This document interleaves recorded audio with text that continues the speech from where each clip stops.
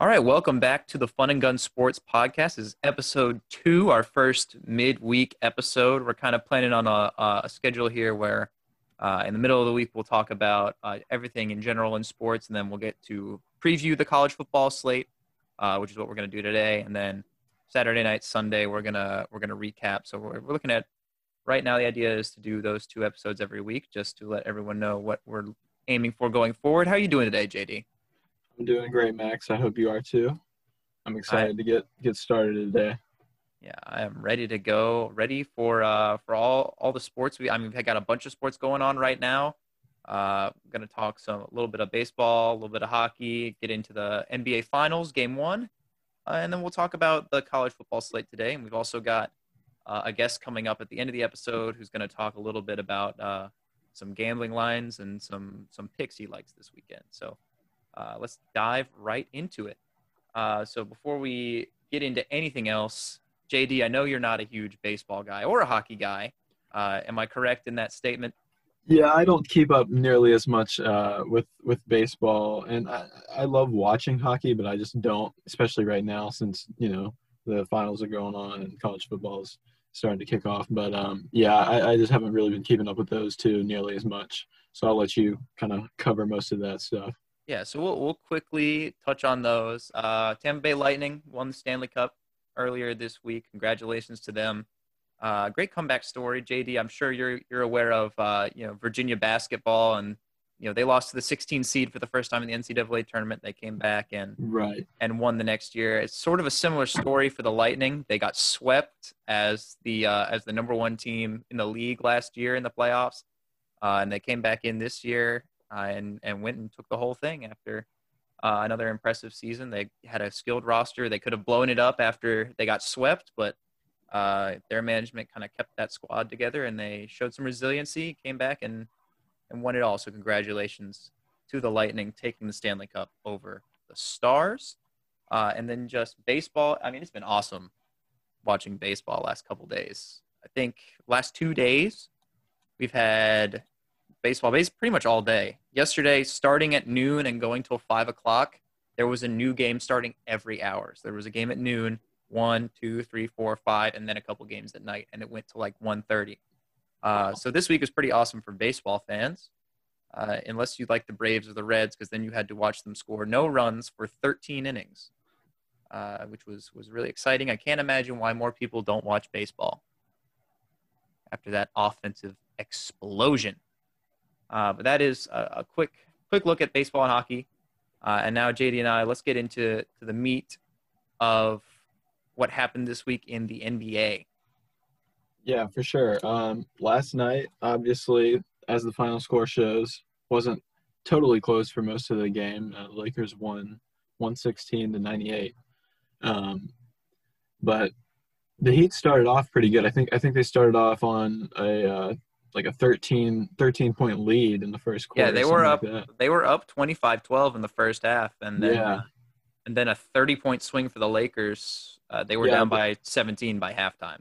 yeah. At one point, I think I saw that the Lakers went on a 75-30 run. The second and third quarter was what won the game for the Lakers. And then LeBron just came into the fourth. Like he said after the game, he said in the press conference, he remembered game 2 of the 2011 NBA Finals against the Mavericks, where they came back and Dirk hit that layup to go ahead with 5 seconds to go. He had that in his mind, and he didn't want to let that happen again, so he stayed in the fourth and got the Lakers the W. He just kept his foot on the gas, and watching LeBron in the playoffs this year, I mean, he's just on another level. I mean, watching him late game situations against the Nuggets, I remember specifically, probably game 5 or game 4. He was just taking the ball up the court himself, going ISO, a couple possessions late in the game, and he was just knocking down every shot like he couldn't be stopped. Yeah. And the Heat, in order for the Heat to win a couple games, they're gonna have to get those 3-point shots from guys like Duncan Robinson and Tyler Hero, and they didn't really have that in game 1. Like, that's their bread and butter, and if you don't have that, they're not going to be able to keep up with the size, the talent, the athleticism of guys like Anthony Davis and LeBron. Right. And I will say the Heat They were at a bit of a disadvantage last night. Butler was playing a little hurt for most of the game. Adebayo and Dragic both left the game with injuries. Dragic with a foot injury, and Bam, I want to say it was a hand injury, I think maybe it a was. I wrist. think it was his shoulder. Oh yeah, that's right. He was holding his hand at one point, but yeah, I think it ended up being his shoulder. Um, so yeah, prayers up to those guys. I think they're listed as doubtful for game two, so definitely not an advantage for the Heat. But hopefully they'll be back as quickly as possible, and we can get a good series out of it. But I think the Lakers are definitely by far the favorites at this point. And if you go ahead and look at the Lakers playoff run so far, uh, I'd even argue it's kind of been done quietly in a way. They've won every series they've played in 5 games. Right. Like they haven't faced that much opposition. Maybe the media sort of played it up, especially I know at the beginning of the Blazers series in the first round there was a lot of Blazers hype, and then the Lakers went on to win 4 straight and sort Yeah. of sweep them aside, and then they handled the Rockets, they handled the Nuggets pretty easily. The Nuggets looked like they might have made it a series after game 2, game 3, but I mean they're in a way they're kind of steamrolling their way through the playoffs. And especially if the Heat are missing Adebayo on the interior to try to guard a guy like Anthony Davis, if they're missing those key contributors like Adebayo and Dragic, it's hard to see anything else but 4 game, maybe 5 game series with the Lakers bringing it home. Yeah, that's what I would have predicted before last night. It was Lakers in 5, but now honestly, I could definitely see them in 4. I think Jimmy Butler could possibly will Miami to a win, especially if it's like 3-0 Lakers, and maybe they kind of overlook Game 4. But um, definitely the Lakers looking like the eventual champions at this point. I just saw Duncan Robinson did have 0 points last night, shot only three field goals, missed all three, and they were all threes, and he played 27 minutes. So um, having an inside presence like Adebayo, I think definitely contributed to that because they're not really focused on the interior anymore because they don't really have anyone to focus on other than maybe like Kelly Olynyk or Myers Leonard, but he didn't even play. So definitely a disadvantage for Miami to have Bam out. And Tyler Hero, he was getting a bunch of hype, deserved after his 30-point explosion against the Celtics, but 6 for 18 last night, 2 for 8 from 3, minus 35. It's brutal. That's brutal. I mean, I feel for the kid.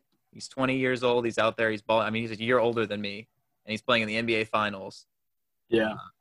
I'm not going to put any of that on him, but you got to think Spoelstra is maybe going to try to spread it around, try to get other guys more involved on offense, not to put too much of the burden on Tyler Hero. But he's got to perform. I mean, they've got to play. Jimmy Butler said it best in the post-game press conference. They knew they had to play their best game to have a chance to beat the Lakers, and it just wasn't close to that. And they're going to need an almost perfect level of play to stay in this. And with injuries, that might not even be possible.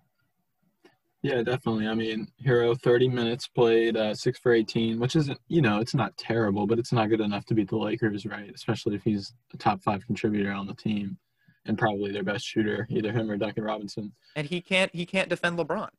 Like I Jimmy mean, Butler might be the only guy on the team that can defend LeBron. Yeah, I'd say it's either Butler, maybe Crowder, although he was, by some people's standards, they said that he was playing a little dirty last night. I don't know about that, but I'd say it's Butler, Crowder, and maybe Iguodala who can guard LeBron. But other than that, I don't think anyone on the team can.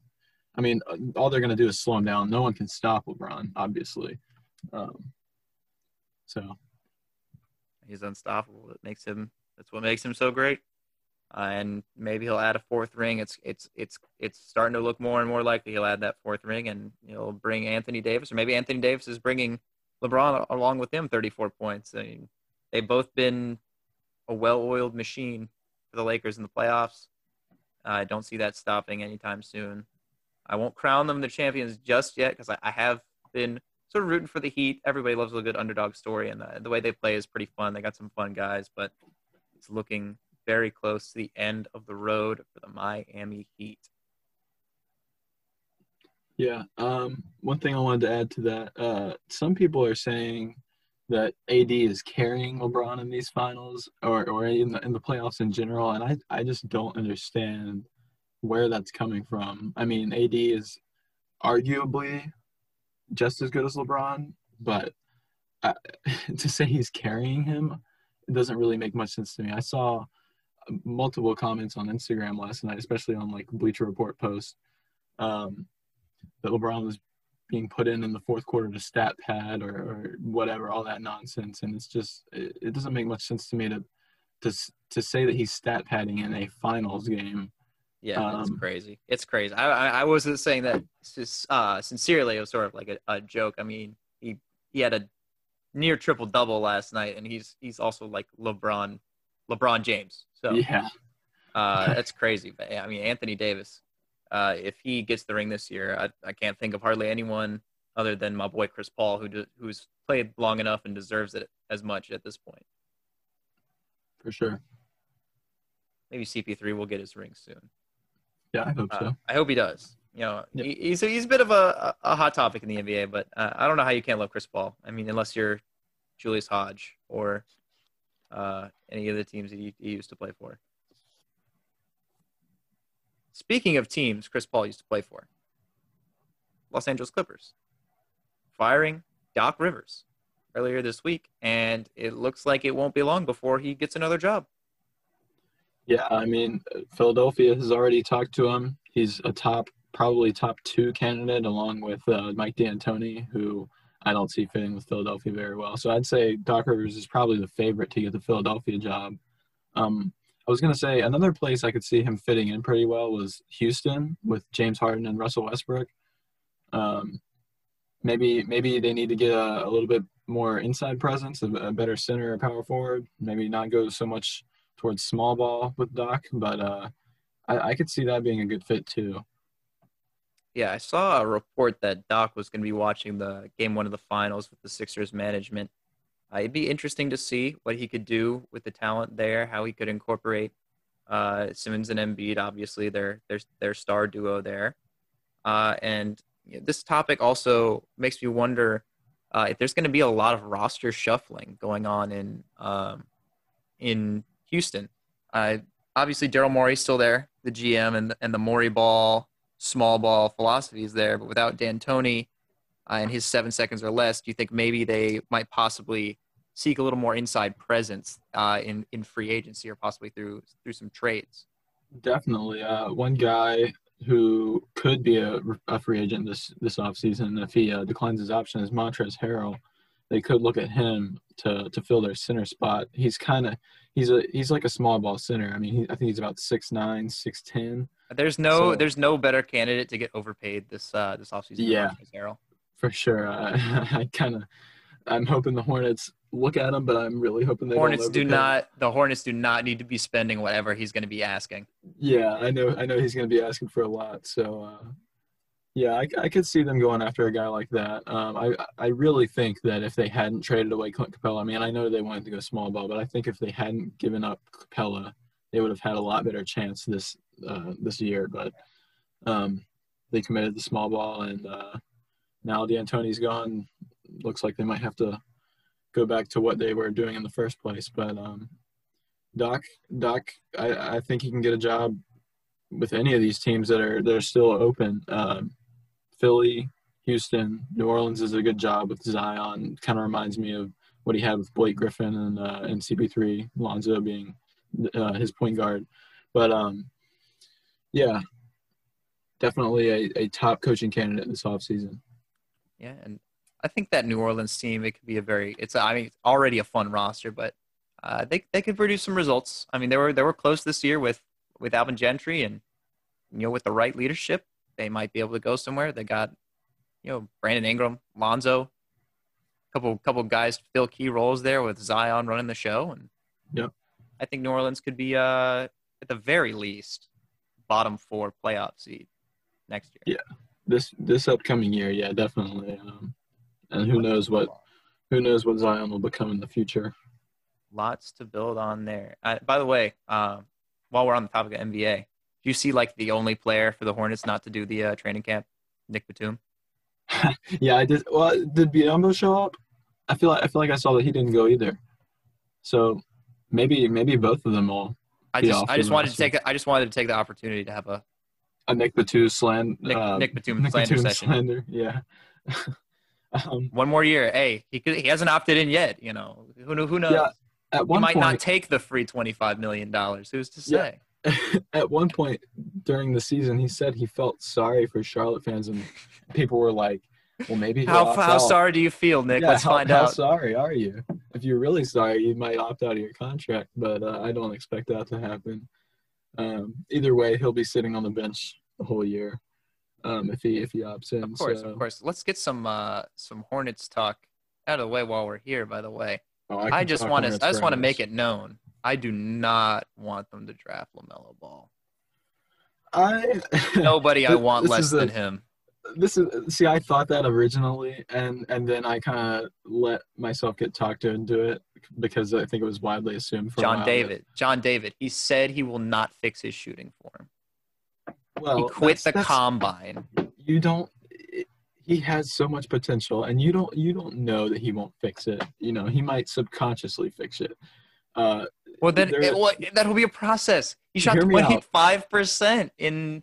Well, guess what? Luka Doncic, I want to say he shot 34% in Europe. That's average. That's average. Yeah, but you could make LaMelo go from bad to average 3-point. I'm just saying I would rather have a guy like Okongwu. Oh, really? If you could trade down, I bet the Knicks. Okay, it seems like what? Yeah, LaMelo wants to down. play for the Knicks. So if we could trade down, get Okongwu, and then maybe offload someone like Rozier. Because his value is as high as ever. The Knicks do want Rozier. The Knicks were interested in Rozier last year. Yeah. There are some moves that could be made. Now, you want to put yourself in a prime position for 2021 free agency. We're not going to get a headliner free agent, and we know that. Like we all know that Charlotte's not attracting guys like Giannis, or if Kawhi declined his option. Yeah. But there are some. So it's a big free agent class. Like I don't remember exactly who's in it. I'm gonna check again, just for a refresher. Let me just say this about LaMelo. There's a big opportunity. I mean, you got the core there. You got PJ Washington. You've got Devontae. There's a lot that can be done with that roster, and they could seriously make a step towards being a playoff maybe not a championship contender. I mean, it's almost impossible to do in Charlotte, but a playoff team at the very least. Yeah, I think they definitely have a shot at the playoffs next year, especially if whoever they get in the draft this year is a hit. The thing about LaMelo is I totally get what you're saying. I'm not exactly a big supporter of taking a guy who we don't think can shoot and plays point guard, mostly anyway. And we have a starting point guard. Well, we have two. Well, I mean, Rozier, if we're going to keep him, shooting guard. If you're going to keep him, he should be a shooting guard because he is actually a fantastic spot-up shooter. But his ball handling and his turnover rates are terrible. Yeah, I'd say he's like an undersized shooting guard. Sort of similar to C.J. McCollum, but a little less of a shooter. He is a good shooter. He's also, I don't know if you saw the stat from earlier in the season, but he's like the best clutch shooter in the entire league. Yeah, he did hit a lot of clutch threes for us this year. I will say that. But the thing with LaMelo is it almost gives me like an Oklahoma City from this year type of deal, where you've got Devontae as, say, Chris Paul, and then you've got Terry as Dennis Schroeder. Obviously, Schroeder came off the bench. And then you've got LaMelo, who's like an oversized point guard playing small forward. If he can get his defense up, we could have some interesting small ball rotations. Who's LaMelo? Who's LaMelo in this situation? Shai Gilgeous-Alexander. He's SGA. Well, we don't. So who's our Lou Dort? Is that Cody Martin? Yeah, I guess that'd have to be Cody. Yeah. Hey, I'll say, last summer league going into the season, I thought Cody Martin was just going to be an absolute bust. But him and Caleb, what they do on defense for this team, they both are definitely I love key pieces of the team. Love them. Yeah, Former there. NC State alums too. They transferred out, but Yeah, I remember Florida playing them, Nevada in the March Madness tournament, and I was impressed with both of them. Um, but yeah, definitely future pieces of this team. Um, One thing with Wiseman, would you rather have? Do you think you'd rather have Wiseman or Edwards? Because there have been rumors that the Timberwolves want to take LaMelo with the first pick. uh, it might not fit with the blueprint of how the NBA is going these days. But I'd rather have the big guy. I'd rather have Wiseman. I think I would too. I think he's got a higher floor than Edwards, and that's not why I'd take him. I mean, Mitch Kupchak said we have to draft on talent, but Wiseman, I think he'd fit the team really well. He's obviously got a lot of talent. It's kind of like, I mean, it's so the parallels aren't all there, but it's kind of like a Michael Porter Jr. situation. You didn't see him play like at all in college, but he was a highly touted guy beforehand. Yeah. But he's not getting overlooked. Like he's obviously going to be a top 3 pick in this draft, but still, Right. I think I mean, if you're so happy about like LaMelo's potential, I mean, if Wiseman's still on the board, I want him instead. Oh yeah, definitely. I mean, out of those three, LaMelo is my least favorite prospect out of those three. But I also like Denny Advisha too. I haven't seen a ton of him. I just know that he's the Euro guy. I need to do my research more. Well, he says he can play 1 through 4, and that's what I like. He's really versatile. So that would be really helpful, especially if we want to put Miles at power forward sometimes, But yeah, I like him too. If we were to trade down, I would either want him or Okongwu or maybe Isaac Okoro. But there's a lot of guys. Okoro too for his defense, but there's a lot of guys. I'm just glad that they got the lottery pick, the move up, because they have so many options. Yeah, and they'll be keeping an eye on the development of guys like Miles. Right. Especially on defense. Like that's one of the main reasons I really don't want LaMelo. Dude plays zero defense. Yeah, and that is not what this team needs. So I'm optimistic. No matter what happens, even if they do end up with LaMelo, I'll be optimistic until they prove that I shouldn't be, which is probably the worst part of being a Hornets fan. If you're always optimistic, because they never win anything. Max, before we move on, I just wanted to see what's your opinion on Obi Toppin? You think he'll be pretty good or what? I mean, for someone who's watched as much college basketball as I do, I don't know about Obi Toppin, because he played in the Atlantic 10 and he got his flashy dunks. I think it could have helped to have seen him in the NCAA tournament if it hadn't been canceled. It's been so long since there's been basketball. It's honestly hard for me to remember what most of these college guys play like. Yeah. Instead, like when I don't have any draft hype or anything to read about, draft boards online. But I don't know. Like there's not a lot of chatter about Obi Toppin. I loved watching him in college, but I'm not an expert by any means in how those skills transfer to the NBA. I know what skills you don't want, which is no defense and no shooting like LaMelo, but I don't know. I'm out on Obi Toppin just simply because I'm dumb and I don't know enough about him. What I was gonna say, I think he'll be a good player. I don't know if he'll be a great player, but I don't want the Hornets to take him because I feel like he's not at 3. Similar. Not at 3, no, for sure. Well, I don't want him to take him period in the top 10 because I think he's too similar to Miles and PJ. We've already you know what? Yeah, he is that like 6'6" to 6'8" kind of athletic guy. It's definitely not what we need. That's a big time Mitch Kupchak type draft prospect. So hopefully we stay away from him. Well, as long as we don't end up with another tall white guy.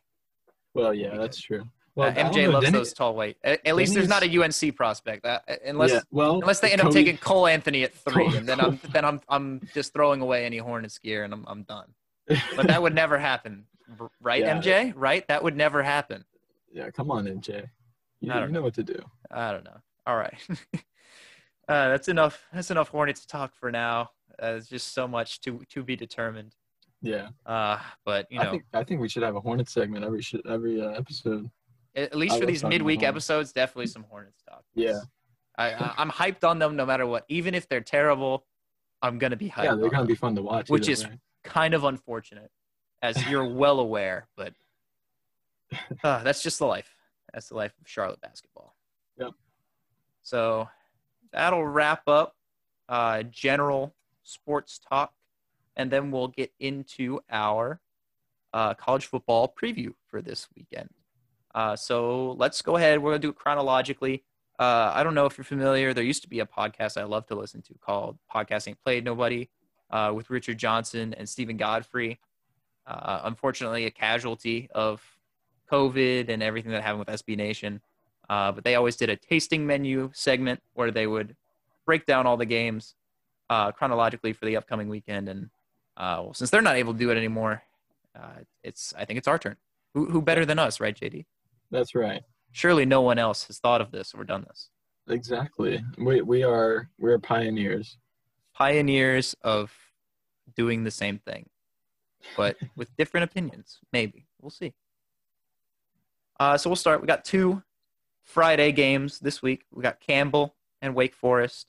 A nice FCS matchup for Wake to bounce back with. I think they're favored by 35. Should be a nice, easy win for the Clausen crew. Definitely. And then we've got undefeated BYU. They've got Louisiana Tech at home. No fans in the stands because of some COVID problems in the area. They were designated as a high-risk area or something, so there won't be any fans at BYU. But, I mean, they've looked incredibly impressive in their, 2 games this year. I think their point differential might be best in the FBS. I swear I saw that stat this week. But, yeah, BYU. Yeah, the line is BYU minus 24, so. Yeah, they'll roll. Yeah, I think they'll easily win that one. Yeah, if I could just calculate it. So 103-10, so they're plus 93 after 2 games. Hopefully they get to reschedule that Army game that got canceled because of Army's positive test contact tracing. Yeah. That would be an interesting game, I think. That would.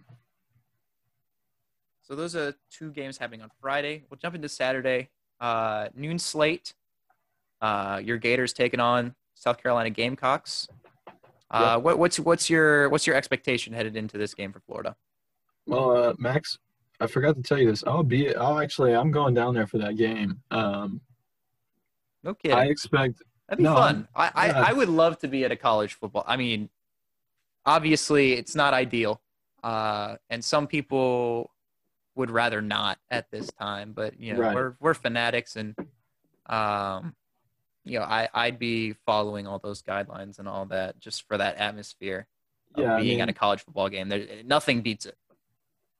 Yeah, it's 20% capacity, and I'm pretty sure everybody will be socially distanced, but I'm sure it'll be fun.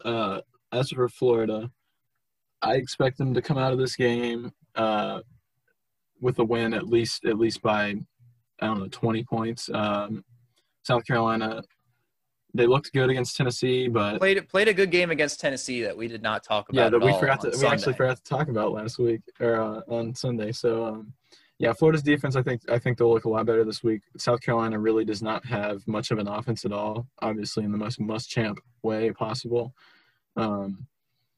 So I'd say Florida's defense definitely looks a lot better this week. Marshawn Lloyd, I don't know if you know about Marshawn Lloyd, Max, but he was supposed to be South Carolina's starting running back. He's a true freshman, and I'm pretty sure he tore his ACL in camp.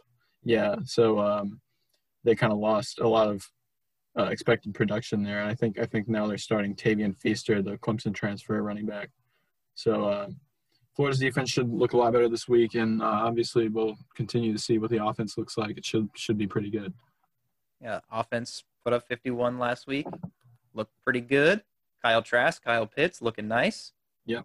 They should be able to keep it up here against South Carolina. We'll see if Muschamp can get the boys going. How much longer of a leash does he have, South Carolina?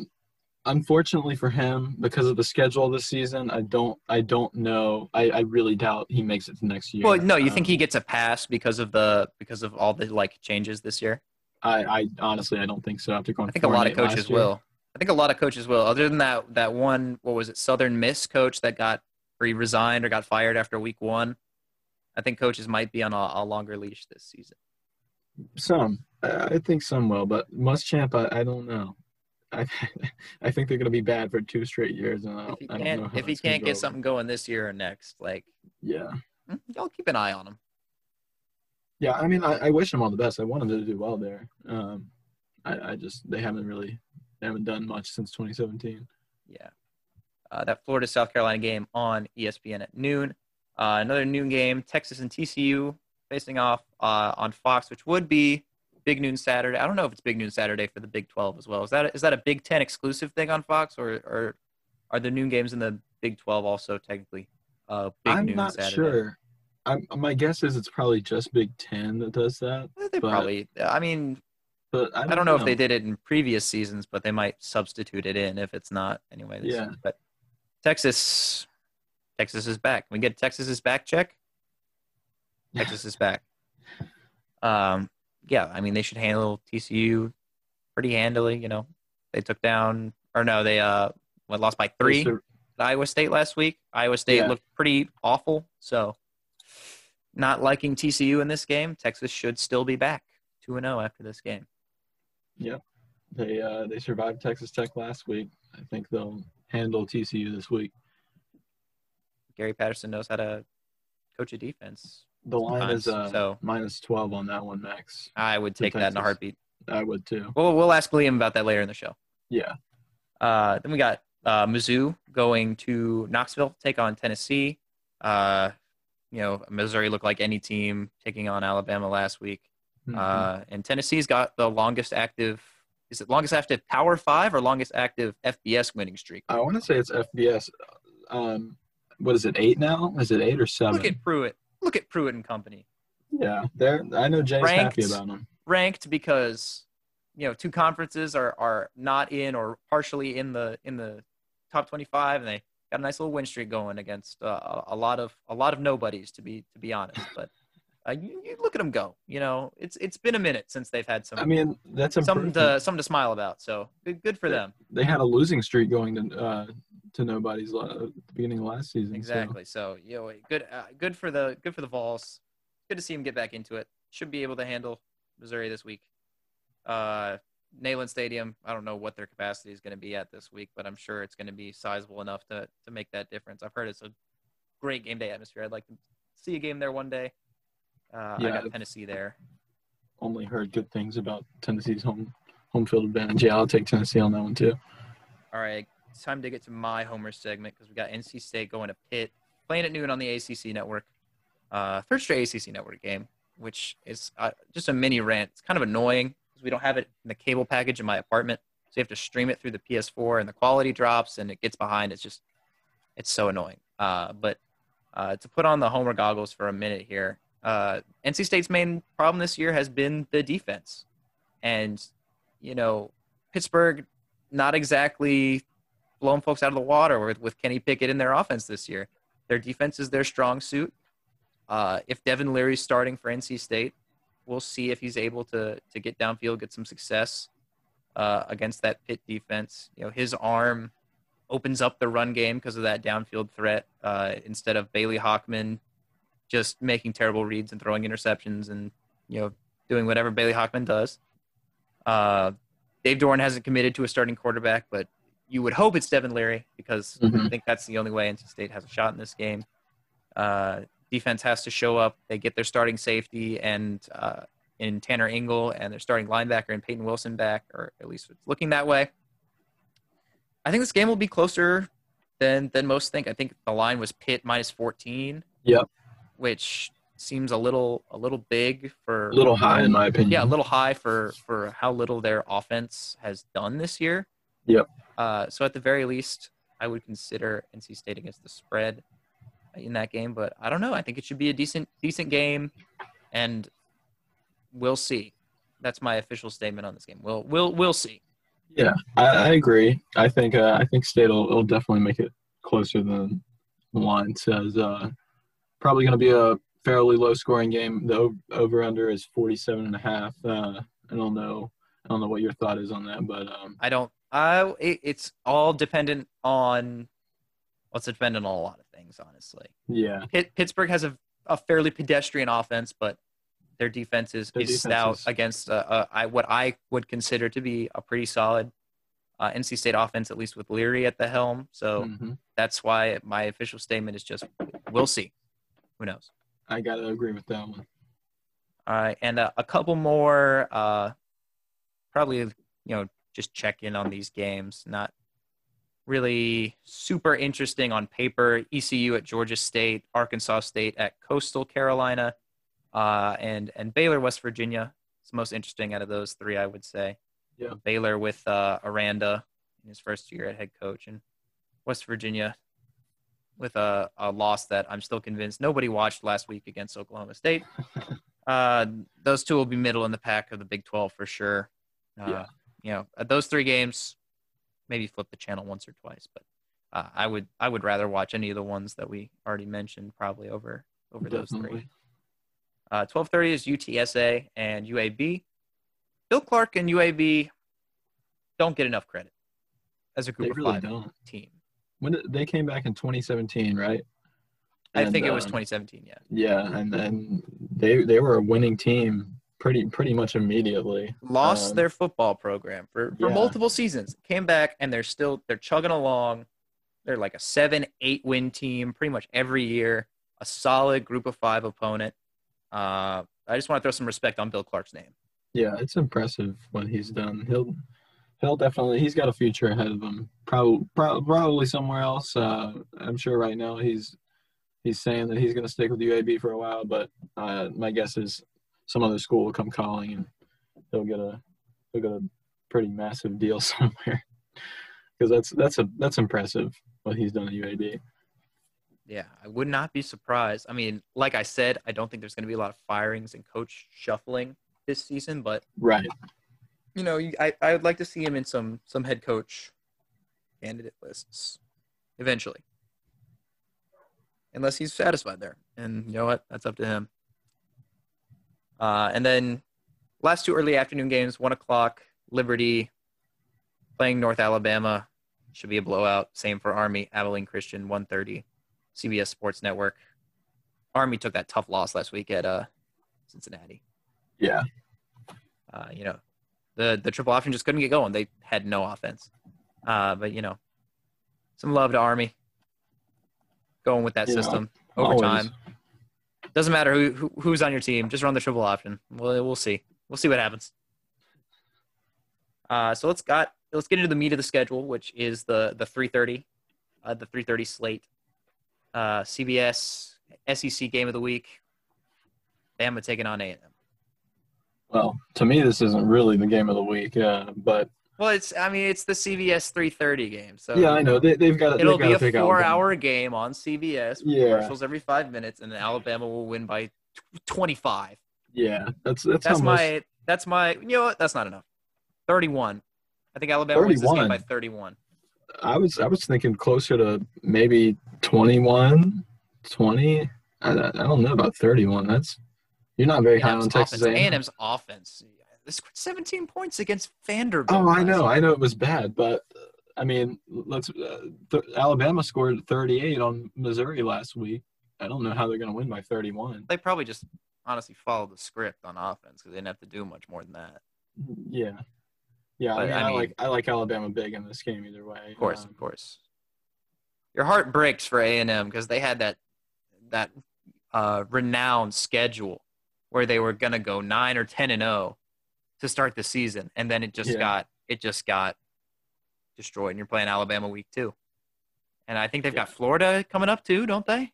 Yeah, next week. Oh Florida, my goodness! At least they have that one in College Station. I'm not exactly. At least they beat Vanderbilt. I'm not excited about that game though. I think A&M's got a shot in that game. Unless they just look terrible this week, then probably. I don't know about that, man. I hope not. But this is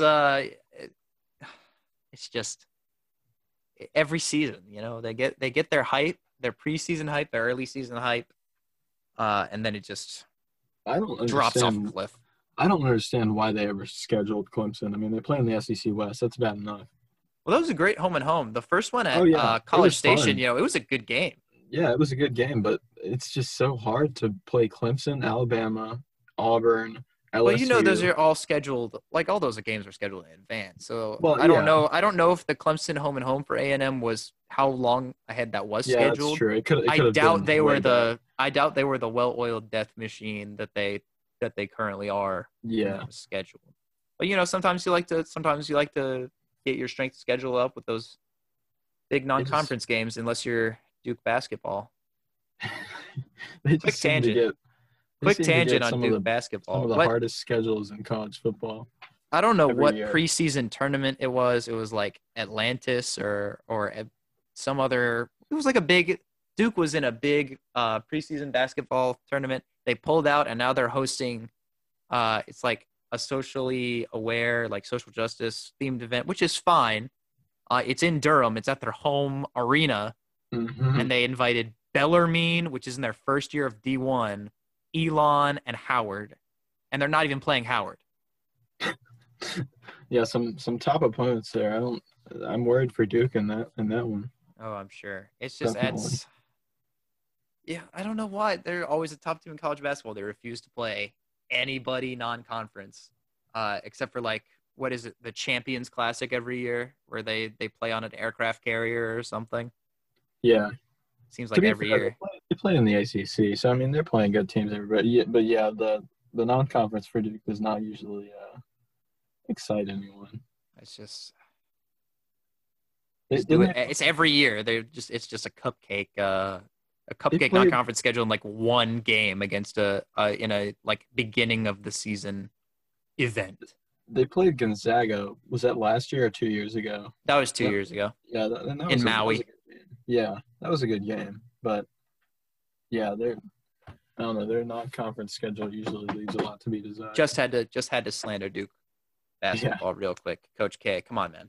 By the way, you see the thing. All the ACC coaches agreed they're going to wear polo shirts for basketball this year instead of suits.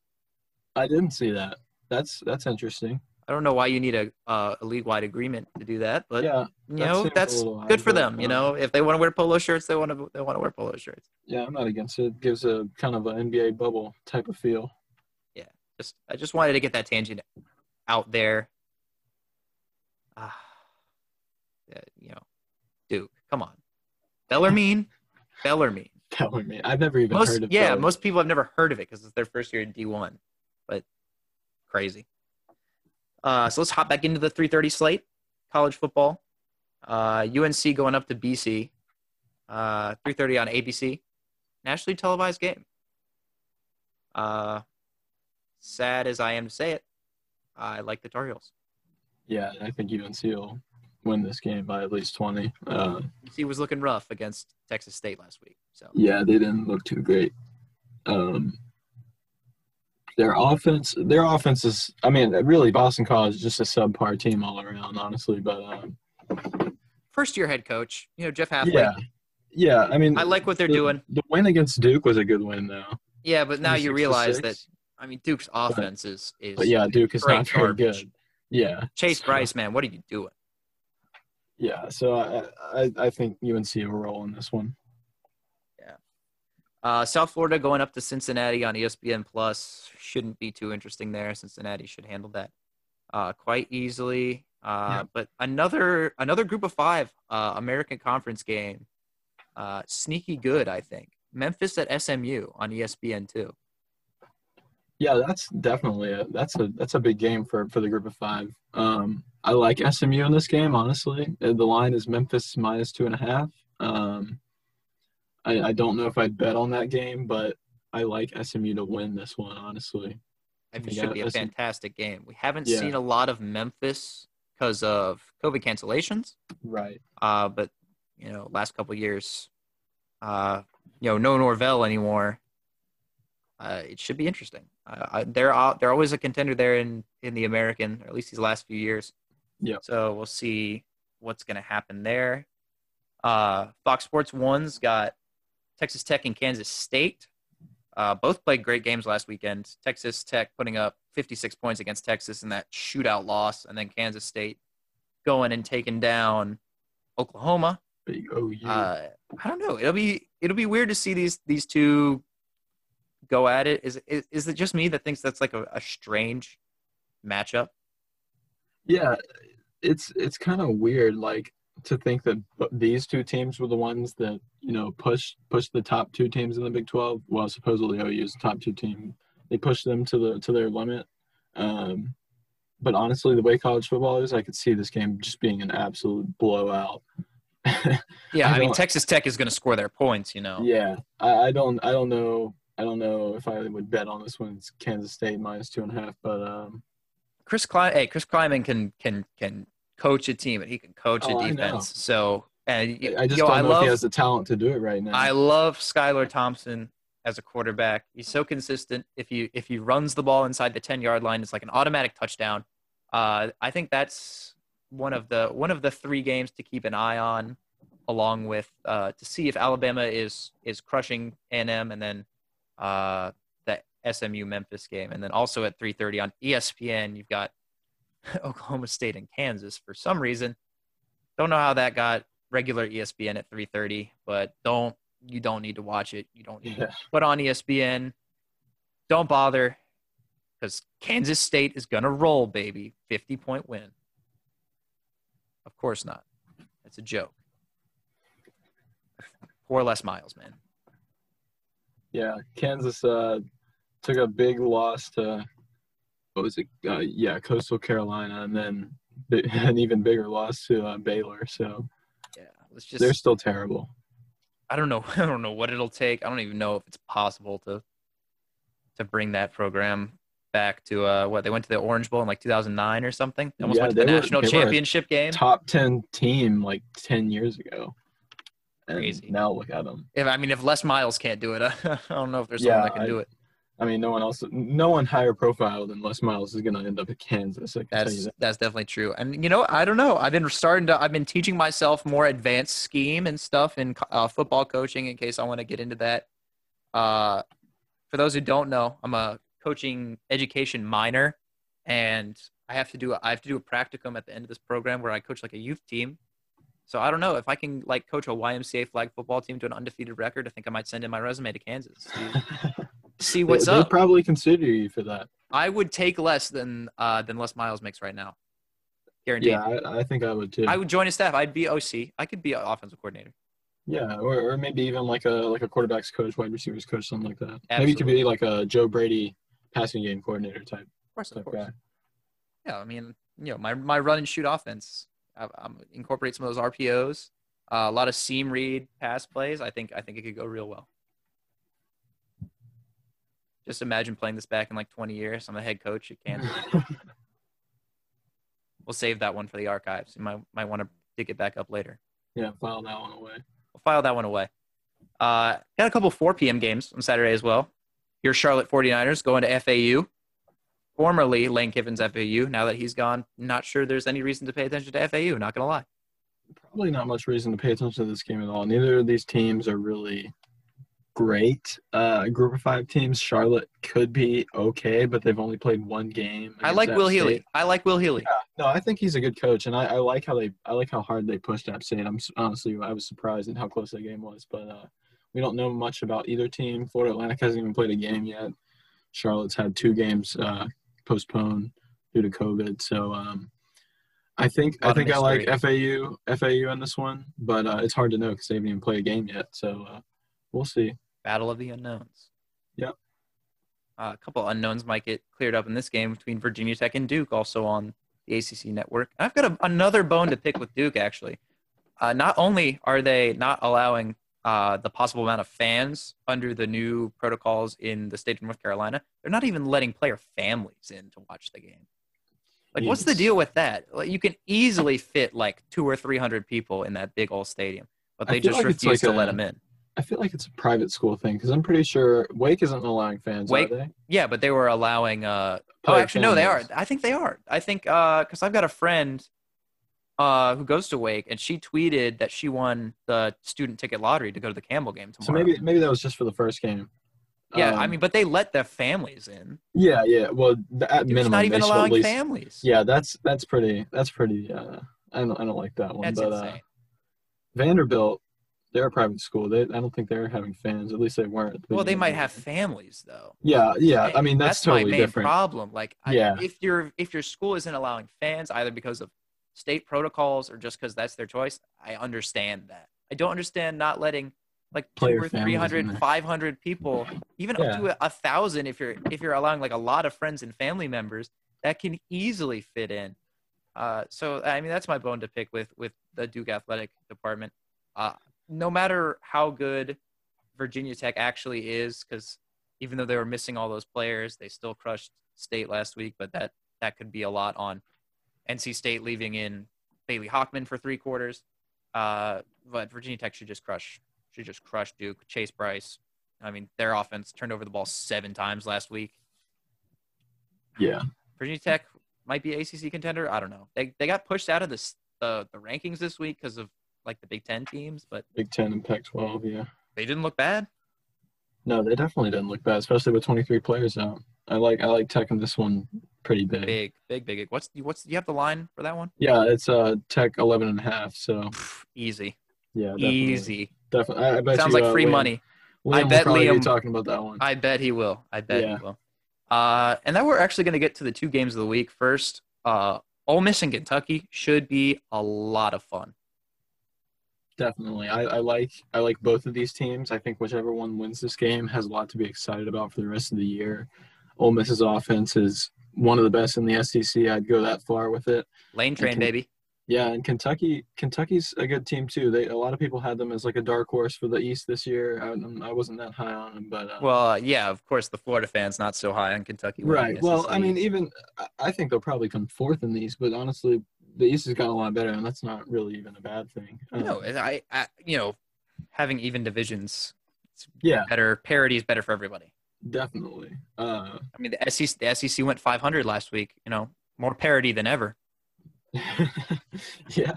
Someone tweeted that like as a joke. They were like, SEC dominance. SEC went 500 week 1, and some people like took the bait. Yeah, I bet people. Yeah, I'm not surprised. SEC fans, Crazy. Yeah, I like Ole Miss in this game, but I also like Kentucky. Don't sleep on Mark Stoops though. Yeah, I have no idea who to pick in this. It'll be fun. The only thing, the over. Pick the what's the over? It's got to be in the high 50s or 60s. Yeah. I'd still take it. I think I would too. It'll be fun. Terry Wilson is an underrated quarterback coming back from injury from last Joey year, Gatewood got the approval today too. He can play. Yeah, I saw that too. You think he'll play at all? I'm not sure, but I know as soon as whoever Kentucky's starting quarterback is, throws an incomplete pass, the fans will be calling for Gatewood. Yeah, and we'll see on that. I like Terry Wilson though. I think he's gonna be their guy for at least this year. And now on to the other game of the week. Florida State and Jacksonville State. Yes. Goodness, this will be a barn burner. Could go down to the wire. Looking at this one on ESPN, the tickets are $27. Yeah, $27. It is out of the. I've clicked on some of these links. Another side note for other fans who have looked at like the schedules and clicked on these like tickets as low as such and such dollars links. A lot of them are dead now because a lot of these games don't have fans. Yeah. Florida State does, and the tickets are $27. So, I mean, if you really want to go to a college football game for cheap, $27. Go Campbell Stadium. Not bad. And it's going to be a good game. I don't know if these tickets work. They might. I'm really not sure. It's going to be a good game. I mean, Florida State may struggle in this game very easily. It would be nice. As much as it is easy to hate on Florida State, it would be nice to see them get on track. They've got so much talent. They recruit such great athletes. It's impossible. It's kind of painful to see them not be able to put anything together. Like, you can rejoice as a conference opponent knowing that you have Florida State on your schedule. Yeah, but something's got to break at some point. Yeah, they need a win this week. They play at Notre Dame next week. Then they play UNC. Then at Louisville. Oh Lord, it does not get any. I mean, they might go winless this year. They didn't beat Georgia Tech. If they don't win this game, they've got to beat Jacksonville State. They could very easily go winless. I honestly, you got to win this one. You got to hope for their sake that they win. They can't. I mean, they're feeling confident. They can't be feeling pressure. But that's the game of the week right there. Jacksonville State, Florida State. Position to be in. Oh my goodness, Tallahassee, figure it out. We've got MTSU and Western Kentucky at 5 p.m. I don't know anything about that game. Do you, JD? Yeah, not really. 2 winless teams. Someone will come out with their first win of the season. Should be a great one to watch. I'm sure that'll bring in everybody on ESPN 3. Western Kentucky, they played Louisville pretty good at the beginning of the year. They lost by 14, so Oh, Louisville's defense is it's terrible. questionable, yeah. No matter But how many insanely, I'll say it again, no matter how many insanely fast guys there are, their defense is bad. But God, yeah, does anybody recruit faster players than Louisville? Looking at no other football ability than running fast. I just don't know. They just always seem to have speedy guys. Navy and Air Force Battle of the Service Academies at 6 o'clock on CBS Sports Network. Navy's kind of a mystery because, that first game against BYU, they hadn't practiced at all. They got smacked. Go down 24-0 against Tulane. They came back and won that game. So yeah, this will be an interesting game. Definitely an underrated Air game Force's first game of the year, pretty sure. They were only going to play like 3 games or 2 games against the other service academies, but now the Mountain West is coming back, they'll have a full schedule. So we'll get a nice little preview of Air Force. Yeah, actually on ESPN it still shows their schedule just being Navy and Army. I don't think the Mountain West has released their schedule yet. Yeah, they haven't released one yet. But I think Navy will probably win this game. I mean, they've played 2 games already. If Air Force comes out anything like what Navy came out as, then Navy should roll in this game. But I don't know. Tough to say on Air Force because they haven't played yet. Just some good triple option service academy football. Exactly. Now we're into prime time, 7 o'clock. Georgia Southern, UL Monroe, ESPN Plus, another triple option team. Georgia Southern playing UL Monroe. I will be honest, it's hard for me to get real excited about that game. I probably won't be. I think just about everybody is doesn't even know that game is even happening. If you're a fan of one of those 2 teams, no judgment. You can be excited about your team playing, but yeah, that's why I said just about. I mean, honestly, I don't have ESPN Plus, so it's not my fault. Honestly, this one is probably the least exciting one that I've seen so far today. Yeah. Even less so than Western Kentucky and Middle Tennessee. Yeah. I don't know what to say. We've reached the final meat and potatoes game of the schedule. 7:30, ESPN, Auburn, and Georgia. Yeah, this is my game of the week. Of course. Because, and no disrespect to CBS, but this should have been their pick. Although I don't mind this being a night game either. Honestly, I kind of like Auburn in this game just because they showed up week 1, first half, second half, whereas Georgia showed up only in the second half week 1. I know they started DeJuan Mathis in the first half, and then Stetson Bennett kind of took over in the second half. But JT Daniels got cleared on, I want to say it was Sunday night. So we'll see what happens with this game. I've been hearing, though, that Stetson Bennett is still going to be the starter for Georgia. Yeah, which I thought was pretty interesting. I don't know how maybe that is. Well, depending on the severity of the injury, Daniels could have missed a lot of practice time, and yeah, I've also heard there's a lot of unknowns with that whole situation. I've heard throughout camp that he got less first team reps than DeJuan Mathis did. And I don't know about Bennett, but Bennett. DeJuan Mathis isn't starting on Saturday. Well, yeah, Bennett looked better than Mathis, so I would assume that Bennett's above him on the depth chart right now. I just don't know where Daniels is at this point in time, but this one should be fun. I think it'll be a really close game.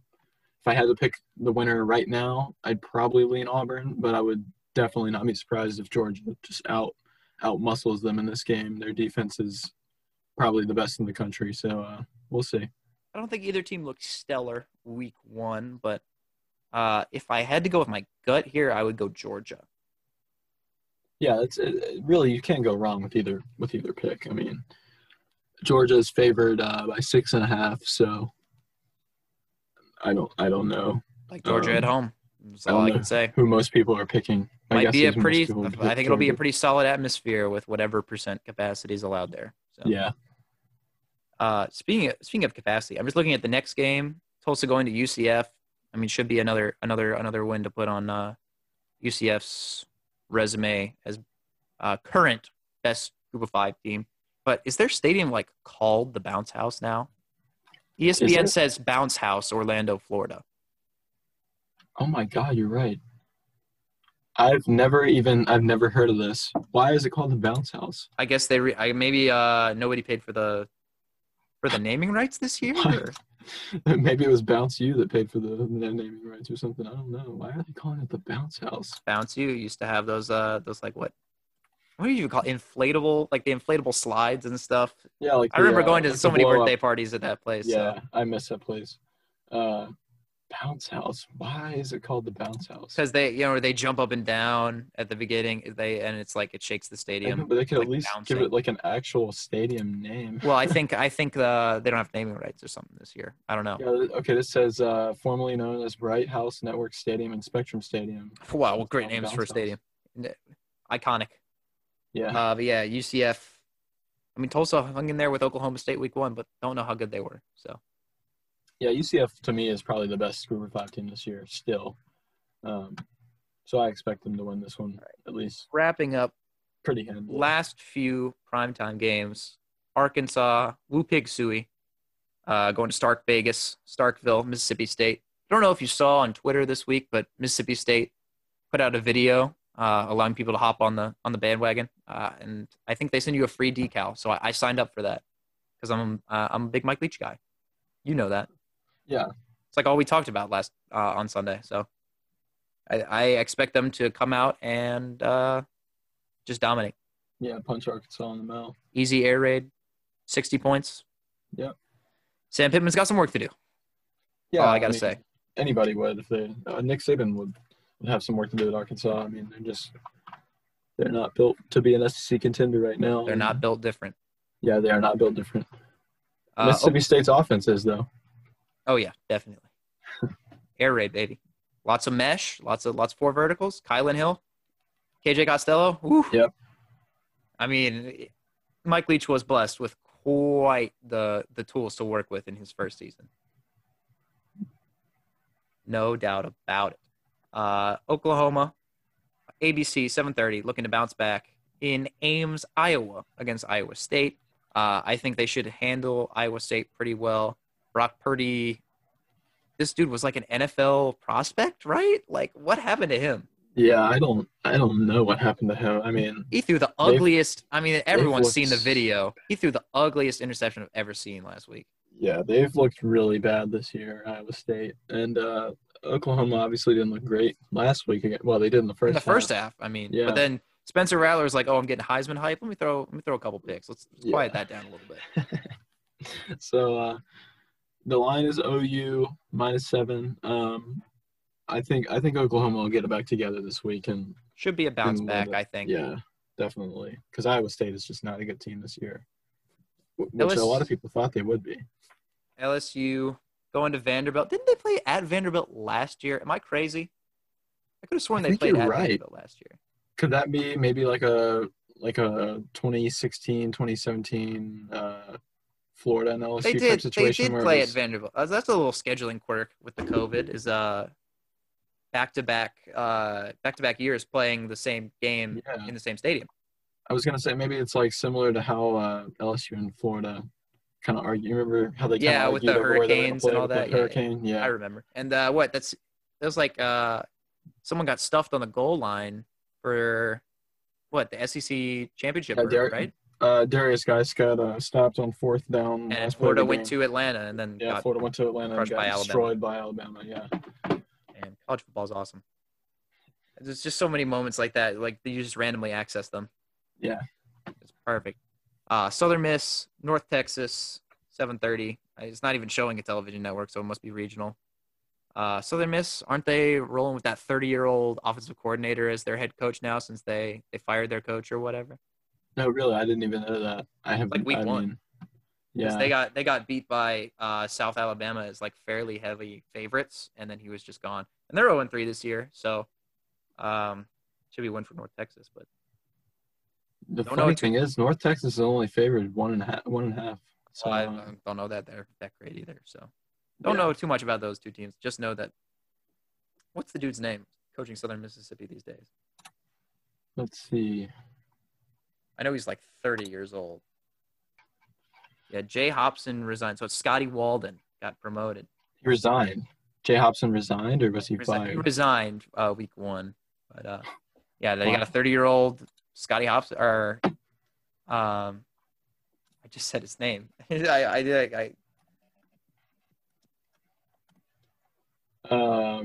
Scotty Walden. Walden. Yeah.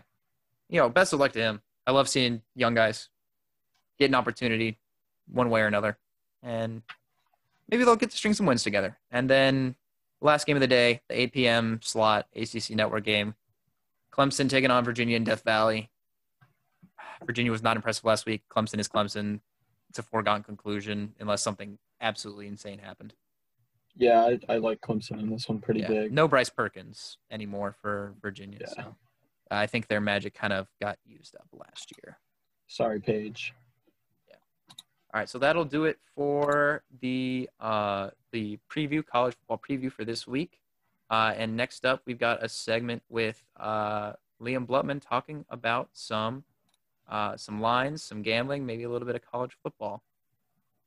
All right, so we're here today with Liam Blutman, member of the Victory Bets Twitter account. He is a sports capper, sports reporter. He knows just about everything that's going on college sports, basically sports in general. How you doing today, Liam? Good. How are you? Thanks for having me. It's great having you on, Liam. So that's Liam's dog, Bruin, in the background.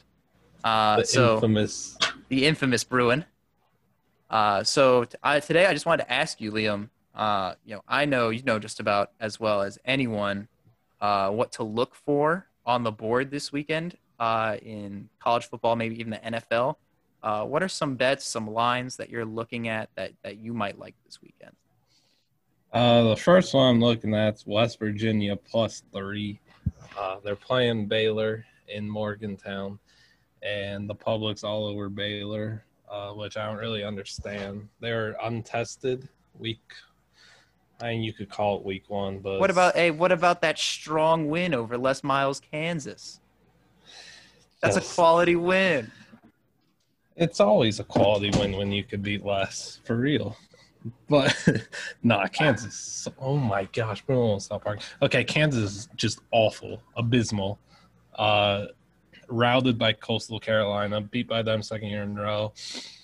I don't really see the allure of Baylor, especially with losing Matt Rule and top receiver Denzel Mims is gone. JaMychal Hasty's gone. It's like, I don't know why they're favored. I would have had at least a pick on. West Virginia's defense is a lot better than the public eye would assume. The Stills brothers on the defensive line are pretty good. Vandarius Cowan, an Alabama transfer, and Tyke Smith is another nice piece they have. They came off a low-scoring loss to Oklahoma State where they held the Pokes offense in check. I think West Virginia's offense is capable enough to go toe-to-toe with Baylor if a shootout were to happen, but I don't really see a shootout happening. I think West Virginia could win outright and we get 3 points at home. I think that's pretty nice value to get. I'd want to circle back there on Oklahoma State. Are you concerned about what's going on with them, especially if they're that week 1 performance against Tulsa?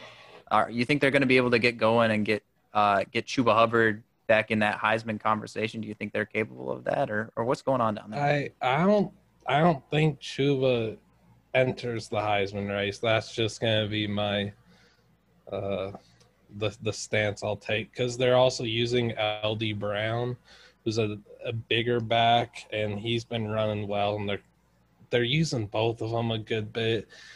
They're running a lot of power.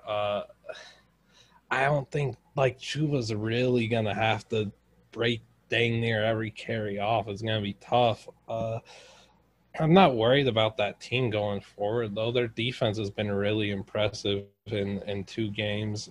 I know it's Tulsa and West Virginia, but it's still been impressive. The Tulsa game was just like a complete throwaway. You think it was just rust for the first game of the year? I mean, Spencer Sanders gets hurt first drive of the game. They're QB1, and I'm watching that, and their backup QB comes in, Ethan Bullock, and this is honestly probably the worst QB I've ever seen play at the Division I level. I'm not even joking. This was literally the worst quarterback I've maybe you ever haven't seen Bailey Hockman for NC State this Oh, season. I have, and I gotta tell you, this dude Bullock is like special kind of bad. He was at South Dakota State and then transferred some JUCO in San Francisco. Somehow made his way to Oklahoma State, and every decision he made was just wrong. Whether it was running 6 yards behind the line of scrimmage out of bounds and taking a sack instead of flipping it and throwing it away, avoiding every hit possible, like he's just petrified. The guy was so bad. They were in danger of losing that game strictly because of that dude. Then Shane Illingworth came in. He played really well. I actually like him. I think he's a pretty solid QB. He's not Spencer Sanders yet, but he's only a freshman. So, but yeah, I think Oklahoma State gets back on track once Sanders gets healthy, and they get Tylan Walls more involved. Chuba will get going, and LD Brown's a really nice compliment back. All right. So, yep, Oklahoma State looking to get back on track. West Virginia +3, Liam's first pick of the day. Also, JD, the Big 12 is bad. Oh, they are yeah. bad. I mean, it's even if you consider Texas like the number one there, like not too much to look at beyond that. But I think it's still OU, but oh my gosh, that conference is really bad. That's tough. It's a tough look for them this season. I think JD was curious about the total, the over-under in that Ole Miss Kentucky game, weren't you, JD? Yeah, I wanted to know what he thought about that Kentucky Ole Miss game. I think over-under there is 61 and a half. Yeah, 61.5, and I think Kentucky is favored by 6.5. Yeah, Kentucky's favored by 6 now. It opened at 7, and the total went up. It is at 61.5. It opened at 56.5. That's an interesting game. I didn't really have a play on it. I might when kickoff comes around or a live bet or something, but I don't know. I'm really mad I didn't bet Auburn against Kentucky week 1. So I wasn't happy I stayed off of that game. A lot of momentum swings. I mean, that game, it could have ended very differently. Yeah. Just another instance of a bad targeting call too on the pick six. On the pick six. That's just targeting is like that. I obviously everybody understands the concept of targeting and why it's somewhat important for trying to protect the players, but the inconsistency and some of the calls they make it's brutal. It's terrible, and like dudes shouldn't be getting ejected over it. They're making football plays. It's a violent sport. Something's gonna happen, and it's not always gonna be their fault. I mean, how many times you see somebody get called for targeting, and it's because then the hit looks bad because the offensive player lowered their shoulder, their head, whatever. Like, bro. It's so bad. If an offensive player is initiating it and making it like that, the offensive targeting calls too, because they'll call them on offensive players too. Like some of these penalties, like offensive targeting penalties, are something that I question. Also, did you see the Josh Allen face mask penalty last week? Yes, on the money drive. Oh man, it's just comedy. It's just comedy. But what are one or two more plays you like from college football this weekend? And I understand you also have a Thursday night football pick tonight. Indeed. So one of the other college plays I was looking at was UCF minus 11.5 first half. Big fan of UCF. Just an electric team. Explosive offense led by Dylan Gabriel, potential Heisman dark horse. They've got multiple good receivers, Trey Nixon, Marlon Williams. Forget his first name, but their receiver 3, Robinson's pretty good. Yeah, I really like this team. Tulsa, I spoke a little on them earlier against Oklahoma State. They overachieved. That game should not have been that close. Their offense couldn't do anything. UCF, they play extremely fast. They're going to have a lot of possessions in the first half. There's no way that they shouldn't be up 2 touchdowns minimum after first half. It's also their first home game. They played really well back-to-back road games against Georgia Tech and East Carolina, but anytime you could score 41 unanswered points, I don't care who your opponent is quite impressive. Playing in the Unless it's like playing FCS, in the officially named Bounce House this weekend. Oh, of course. And who can forget they're national champions? Oh yeah, 2017 national champion UCF Knights. I mean, hard to pick against them when you say it like that. For sure. It was easy to pick against LSU though last week.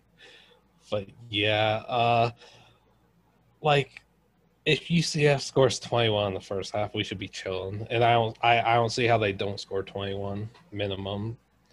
21, 28, whatever it is, they should have us chilling and win that first half by 12 or more. All right, and what's that Thursday night football teaser you're saying some bettors should be looking for? Yeah, I was looking at 7-point teaser, the Broncos +8 and under 47.5. There's just no shot I would ever put my hard-earned money on the Jets, and I would advise everybody to have that same mindset.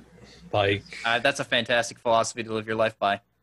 yeah, you ever just put money on the Jets and then get blown out, lose your money, and then you're contemplating why you ever put your money on that garbage franchise in the first place? Not a fun place to be in. It's right.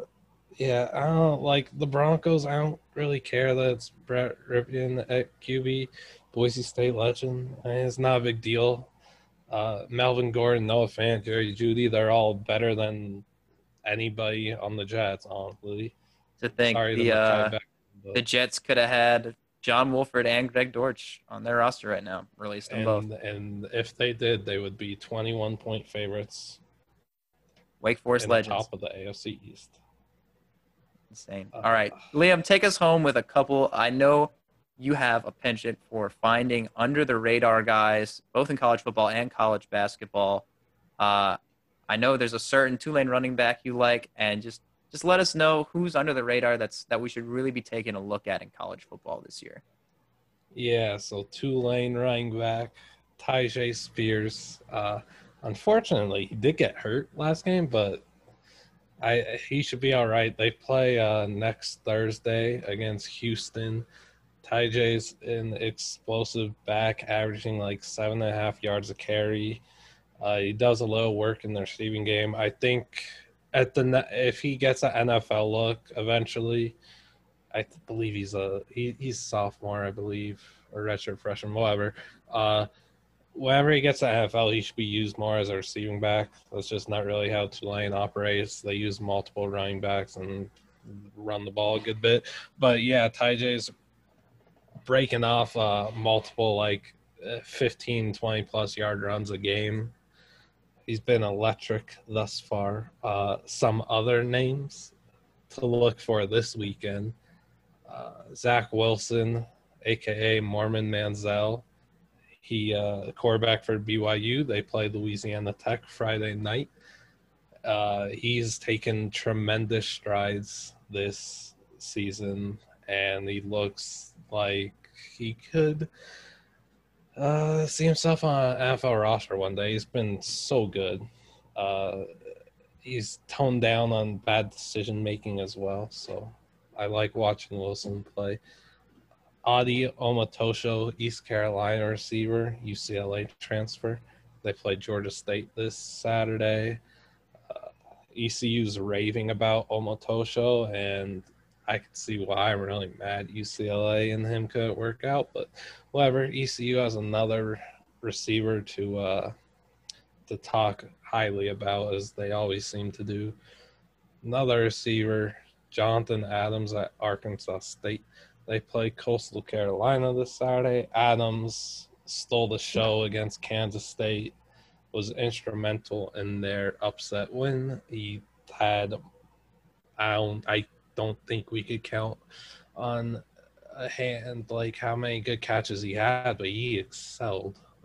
There was that one catch that didn't count. I still think it should have counted, but he mussed the dude so bad in the right side of the end zone. It was sensational. Then you got Devontae Coxey playing SMU, receiver from Memphis. I'm very high on. I think NFL's written all over him, whether it be a WR1 or WR2 at the next level. I think he can excel in the pros. Then, lastly, have a pair of defensive players from Alabama, not really under the radar. Well, Dylan Moses and LeBron Ray. Moses is known. This is a surefire first-round pick coming off injury. And then LeBron Ray, also coming off injury, is looking to prove why he's a first-rounder. I think this is one of the best defensive duos in the country in the front seven. They're very fun to watch. All right, great list of guys to take a look at in college football this year, and some other great picks for football this weekend. I don't know anybody else that knows more about the lines to look for. JD, you got anything else for them? Liam, I just wanted to ask, where can we find you on social media for more of this type of stuff? My Twitter is Blutman27, BLUTMAN27. And he's also a part of the team over at Victory Bets. Liam Blutman, thank you so much for coming on, giving us all that info. I don't know of almost anyone who knows as much about all this stuff as you, so thanks once again for coming on. No problem. Thanks for having me. Thanks once again to Liam Blutman for coming on and telling us about some things to look for if you're so inclined to gamble on any of the football coming this weekend, and also tell us about some guys to look for this season in college football that might not be to discuss. JD, I'm just so excited for another week with a full slate of football, aren't you? Yeah, for sure. I can't wait for this weekend. It's gonna be a lot of fun, a lot of exciting matchups happening. So really excited for what's to come. Hopefully you're able to get your eyes on a couple of those games when you're on your way back from Gainesville. Yeah, I'm planning on watching as much as I can on the way back with the shared driving. So oh my we'll goodness, see. yeah. What is that? Gainesville Yeah. from Winston-Salem? That's got to be like a 9 or 10 hour drive. Well, I'm gonna be spending the night in Savannah Friday night. So, but we're coming all the way back on Saturday. So we'll probably be home 1-2 a.m. Hey, So plenty of games to watch on the phone on the way back when you're not driving. Then for sure. So that'll wrap us here. That'll wrap us up here on the Fun and Gun Podcast, episode 2. And we can't wait to see everyone again for the college football recap Saturday night, Sunday morning. That'll be out on Sunday. Everybody have a great weekend and enjoy the football. Thanks, everyone.